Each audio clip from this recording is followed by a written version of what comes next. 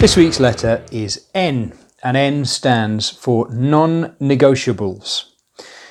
Long-term listeners will hopefully have applied something of the J for JDI spirit, or just do it spirit, to at least some of their riding, and if you're really lucky recently, some of your racing too. If you're not yet up to speed, then do check out the J for JDI episode from 4 weeks ago. Others, of course, may have heard it, and in relation to my advice may already well be applying the JFO principle. And if that's you, then I can't help you. You are still at least here anyway, which is nice.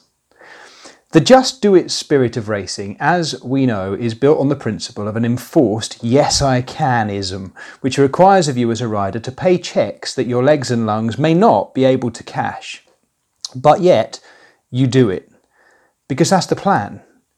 Any of these seemingly reckless commitments to envelope-pushing tactics need to be underpinned by a contract with yourself that you could at least, just at any point, pull out. You could sit up and become a normal person on any given Sunday morning, and not a person involved in a raging argument with their inner governor over what's actually possible. At any point, you could just give in and stop, which of course is exactly why you keep going. Mediocrity is, after all, a disease, and no matter what our starting point, we do need to battle it in order to simply become better versions of ourselves, no matter what our level.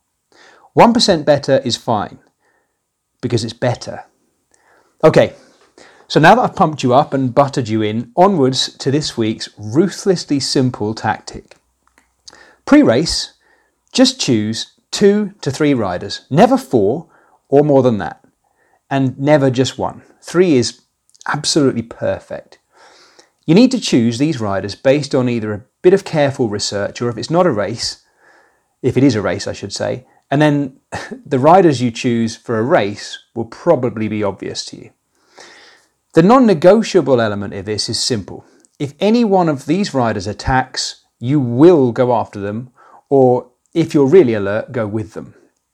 Their getting away in a breakaway, solo or in numbers, without you is not an option. You're joining them, or at least your shredding of the very innards of your lungs in order to attempt to, is non-negotiable. You will go with it. Now, of course, there are other tactical elements that help make this tactic itself even a possibility. These include marking, primed bunch positioning, and a state of play awareness on your part. For pros, of course, race radios in big races will help with this, as Radio Tour, relayed from your team car, announces in your ear the numbers of the riders making the breakaway. The real work for you is actually done pre-race, where the rider decides the non-negotiable riders that they will go with, and then notes their numbers and writes the race numbers down. Some riders will actually write these numbers on a bit of tape on their stem, just as climbs or key kilometre markers might be, but that's a dying thing, due in part, I think, probably to the ever-decreasing size of cockpits at the highest level. However, you will still see riders with 3 or so race numbers written on the inside of their wrist. That is still quite common. Just imagine turning to the rider next to you on the start line and seeing your number written clear on their stem. And then you look up, your eyes meet.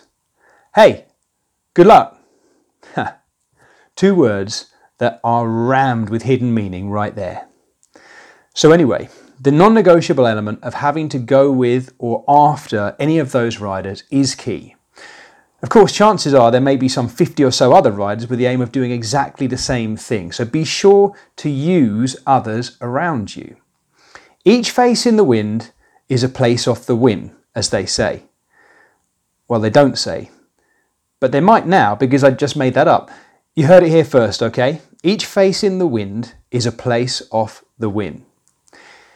Now, choosing those non-negotiables might actually not be about trying to win. It could be simply about finishing highest up, or even about marking key riders in order to be there for a teammate later in the race.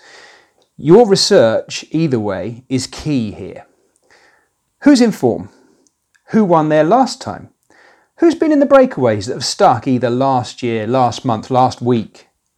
These questions are key, but they should also be based on what you are actually capable of, honestly.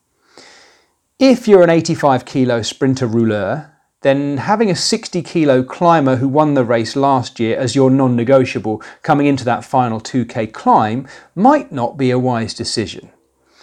However, choosing the 75k diesel, who finished 8th last year and is known for his steady and powerful climbing, might mean you finish higher up if you go with your non-negotiable Whippet and you don't blow your doors off. Of course, once you're at the very highest level in the world, your pre-race non-negotiable contract meeting with yourself becomes so much easier. Okay, let's assume you're a woman. You're the Dane, Cecily Uttrup Ludwig of FDJ. In fact, you're choosing your three for the final 30k of Flesh Wallone 2021. Obviously, your first non-negotiable is the winner of the last, 6 or 7 editions now, Anna van der Breggen. Then you might go for Marianne Vos and Annemiek van Vleuten. Write those 3 numbers on your wrist. If any one of them attacks before the Mur de Huy, you know they have the ability and crucially the palmares to back them up, being your NN. And for the guys, you are Julien Alaphilippe, with quill in hand, prepping your inner wrist for those 3 numbers the night before Milan-San Remo 2021. Mathieu van der Poel, Michal Kwiatkowski, or Wout van Aert. If any one of them so much as sneezes on the Poggio, you will be there to wipe their nose.